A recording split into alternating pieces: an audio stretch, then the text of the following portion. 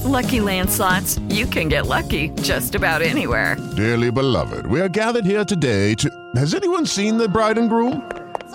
Sorry, we're here. We were getting lucky in the limo and we lost track of time. No, Lucky Land Casino, with cash prizes that add up quicker than a guest registry. In that case, I pronounce you lucky. Play for free at LuckyLandSlots.com. Daily bonuses are waiting. No purchase necessary. Void where prohibited by law. 18+. Terms and conditions apply. See website for details. With Lucky Land Slots, you can get lucky just about anywhere. Dearly beloved, we are gathered here today to... Has anyone seen the bride and groom? Sorry, we're here. We were getting lucky in the limo and we lost track of time. No, Lucky Land Casino, with cash prizes that add up quicker than a guest registry. In that case, I pronounce you lucky. Play for free at LuckyLandSlots.com. Daily bonuses are waiting. No purchase necessary. Void where prohibited by law. 18+. Terms and conditions apply. See website for details. It is Ryan here, and I have a question for you. What do you do when you win? Like, are you a fist pumper, a woo-hooer, a hand clapper, a high-fiver? I kind of like the high-five, but if you want to hone in on those winning moves, check out Chumba Casino. At ChumbaCasino.com, choose from hundreds of social casino-style games for your chance to redeem serious cash prizes. There are new game releases weekly, plus free daily bonuses, so don't wait. Start having the most fun ever at ChumbaCasino.com. No purchase necessary. VGW Group. Void where prohibited by law. See terms and conditions. 18+.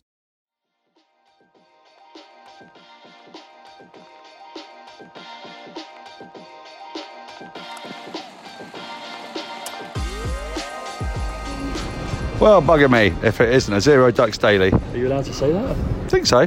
With Daniel Norcross and Stephen Finn, and we are on a ledge at the Aaron Jaitley Stadium looking out at the glorious sight of the Galton Gambier stand in the wake of England's abject defeat by Afghanistan. A shock that will go down in history. A moment of cricketing lore that will never be forgotten. For those of us fortunate enough to have witnessed it, the likes of Alex Harley, who's also sitting on this ledge with us in the background, saluting to me, to Stephen Finn, we have seen today a pretty decent performance from Afghanistan and an absolutely monstrous display of timorousness from England, which I didn't think they had in them.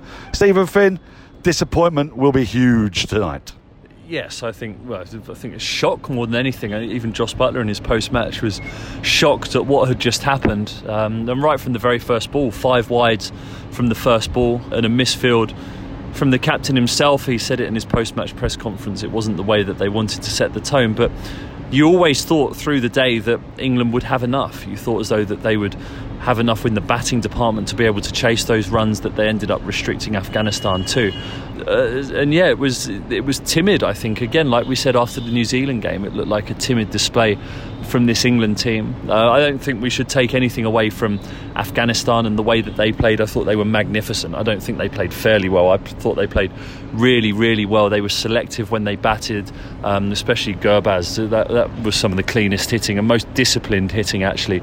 It wasn't slogging. He kept out the good balls, rotated the strike, and then absolutely leapt onto anything loose that England bowled, and it was brutal, and it took a run out to get him out that looked at the time as though it would derail Afghanistan, but they fought back, they showed character.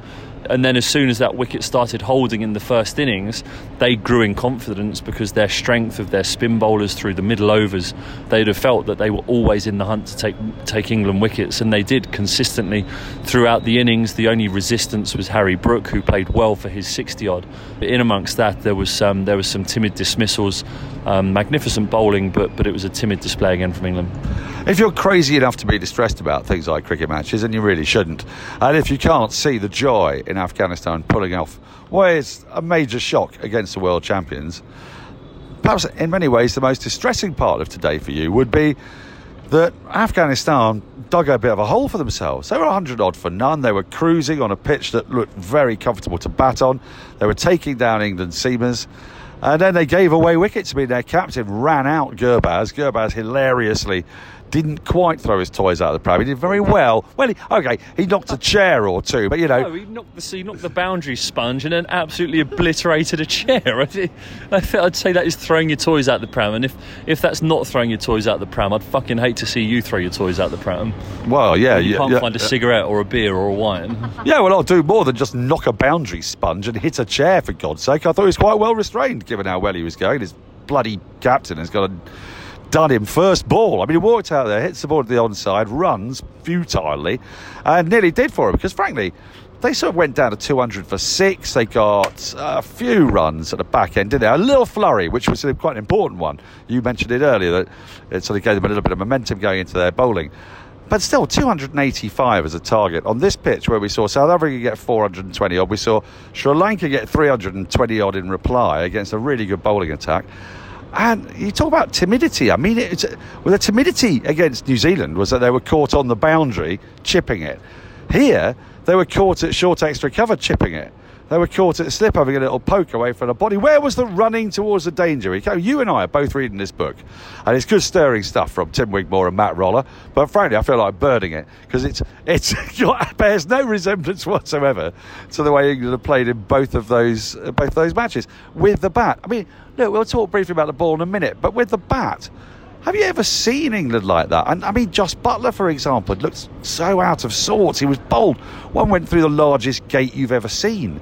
I mean, there wasn't a single dismissal there that really was unlucky, except maybe Johnny Bairstow's, where you thought, well, that was quite a marginal decision early up. I guess it set the tone.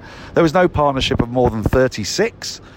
Yet again, most of England's players got double figures. 8 of them got double figures. 2 of them got 9. 1 of them got 2. It's kind of a pattern where they can get in, and you saw Harry Brook play some magnificent shots, and yet they're not putting it together. They don't feel like a team somehow. Yeah. I mean, I switched off when you were talking there. You always do. You went on so long. Do you know how long you went on before I timed it? You did 2.25 minutes. Well, we're trying to get it up to 10, aren't we? To give people a bite-sized chunk of... oh, yeah, already halfway. We're only 5 minutes in. Bloody hell. No, look, I think... Yes, England were timid. It was surprising to see them get out in that manner. Josh Buttler got a good ball. I think Joe Root got one that grubbed along the ground a little bit. I think you can attribute too much blame to those guys. But yeah, I think... Look, England will be sat in the dressing room hurting now. They'll feel as though they've not given a good account of themselves, quite obviously. But the thing for me is how well Afghanistan played. I said in the bus on the way to the ground, I feel like Afghanistan are going to upset someone in this tournament because of the way that they play their cricket. I didn't want it or anticipate it being England, because you thought as though the strength and the confidence that England have, especially in that lower middle order, would pull them through and would drag them through. And every wicket that fell, you're sort of looking around going, Christ, it's going to have to be this bit, it's going to have to be Livingston, it's going to have to be Curran, it's going to have to be Wokes. And then they all got out. And England from that point was stuffed, and that's when you really stop believing. So yeah, it was an abject performance by England, and one that they're going to have to reflect on quite deeply, I think, in order to get the best out of themselves in the rest of the tournament and give themselves even half a chance of retaining this trophy. Because up next is South Africa, who look very, very good at the moment with a solid style and a solid method. People talk about times of crisis like this and something's got to change. The scribblers, you can almost hear them bashing away at their keyboards. Chris Stocks will probably have retired 5 of the England team. He tends to do that. We don't do that on Zero Ducks because we're not idiots. I'm not saying that Chris Stocks is. I mean, Chris Stocks is just doing a job. He doesn't listen to this, don't worry. No, I know, but he knows how to get a headline. But we expect Ben Stokes to come back into the team. If he comes back into the team, the problem I was having watching that was, does he come back in the team for Harry Brook? That's the obvious thing. Well, actually, Harry Brook played the best innings today by a mile and looked in really good touch. Does he come in for Liam Livingstone, who's not batting very well, but actually he came into the attack, bowled 10 overs really well? Does he come back in for Curran or Wokes? Well, Wokes has been bowling not the way he would like to at the top of the order. It's not the greatest conditions to bowl in. Sun beating down 35 degrees with a new ball on a flat deck. But he's looked a bit out of sorts. Sam Curran has been hit around a lot and hasn't given a great deal with the bat. Who would Stokes come in for? And is it just Stokes? Do they need to bring in Atkinson as well? Do they need more firepower? Do they need more pace? Because the bowling looked a little bit, not just a little bit. When Afghanistan raced to 100 off 12 overs, they looked pretty helpless. Well, I think Moeen Ali as well. You've forgotten Moeen Ali there is sat on the sidelines watching at the moment, who's an incredibly dangerous player and adds depth to that middle order, doesn't he? Look, there are going to be a number of changes that they will think of. I'd say the vulnerable players, the most obvious ones will be Wokes and Curran. I think they'll be looking over their shoulder in the nets before this next game. I think Livingston, even though he bowled well, and he did bowl very well, is vulnerable because he bats at 6 and you have to contribute runs batting at 6. And I think that they'll consider bringing Moeen Ali in for him, and then probably bring Stokes in for Curran and just move everyone down one in the order is what I think will probably happen. But we're just going to have to wait and see. And also the conditions. We noted when we came into this tournament, or when we were looking at it, how vastly different all the conditions were. You've got the coolness and the grassiness of the pitch up in Dharamshala, and then you've got the heat of Chennai with the turning pitch that they have there. The fact that this one held in the pitch slightly for the spin bowlers, I think they're going to have to juggle their resources very wisely, and it's going to be a confidence thing. They're going to have to gauge as a management team who is confident and who's ready to go out there and take on the challenge of having lost 2 out of 3 and trying to drag themselves back into a position in this tournament where they can make the semi-finals, because the numbers say, or the statistics and maths says that they can make the semi-finals, but it's going to be a bloody hard slog. Well, if they win every game, they will. It's as simple as that. If you win 7 games, you will. If you win 6 games, you probably will. That's the way it works in a 10-team group. So that might be to their advantage. We saw it in the Ashes, didn't we? 2-0 down, nearly came back to win it 3-2. They played their best cricket when they've had to. They did the same in the 2019 World Cup. They had a bad game against Sri Lanka, didn't have a great game against Pakistan, where they had to win every game. They did win every game. That might be the thing that sharpens the mind, or is that just ridiculous wishful thinking? No, well, they did it in the 2019 World Cup, didn't they? They had to win those final 2 group games. You just said that, did you? Great, I switched off again. They seem to be a team that enjoy having their backs up against the wall and having to fight their way out of the corner. But doing it in 2 games, the last 2 games of a group stage in a World Cup, is vastly different to needing to do it in 6, because there's a lot of jeopardy there, and they've still got to play India, they've got to play South Africa, they've got to play Australia, they've got to play Pakistan. There's some very, very strong teams that will be there or thereabouts at the end of the tournament that they've got to play. So they need to not go back to the drawing board. I think they need to reconnect with the things that have made them very good over the last 8 years. They need to be settled and commit to their method, and I think that the talent in the dressing room, they're capable of winning those games, but my God, it's going to be an uphill task. Well, you'll be delighted to know, Finney, that's it. That's the last you see of me, unless by some miracle England play a semi-final in Mumbai and you're there. I don't know how that works particularly. I won't be there, don't worry. No, you're in Kolkata, I think. Joyful. So that's the last you'll see of me. We'll be doing a weekly at some point, probably Tuesday or Wednesday. I'll bash out a couple of dailies, probably on my own, lying sad and miserable on a bed. Stupor.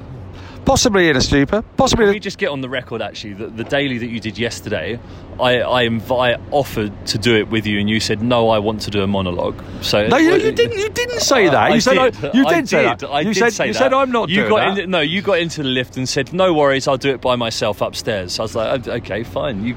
You knock yourself out. Well, you look keen to go. Did you go to the nightclub in the end? It was 1 a.m. No, I didn't. Oh, right. Well, that's it. You're off to where'd you go now? It's a good question. You've got 2 days by the pool, haven't you? Yes. No, I'm going to the Taj Mahal in Agra. I'm going to drag my sorry ass out of bed early one morning to get on a train out there and soak up the sights there. So I'll be sure to send a picture to the Zero Ducks group to make you all jealous. But yeah, a little bit of sightseeing, a little bit of tanning. Might have a rub down tomorrow in the hotel spa, and then see how we go. Well, we're off to Chennai, and we'll have to try and pick ourselves up from this abject disappointment. Not that I do feel disappointed. I really like Afghanistan. I thought they were brilliant. Really enjoyed watching them. Hope they win some more games. Like maybe beat Australia. Do it against someone else. 12 minutes. Well, I'm just going to chat to myself now. It's been a joy having you all. I'd like to thank my parents who are no longer with me. I'd like to thank all the people who've made it possible for me to be standing on this ledge waiting for our guys to finish packing up so we can finally get back to the hotel and grab a drink before we fly off to Chennai. That's it from another Zero Ducks Daily. From a sort of sad but also energised and very excitable Delhi, although you wouldn't believe it from the tone of my voice. Goodbye.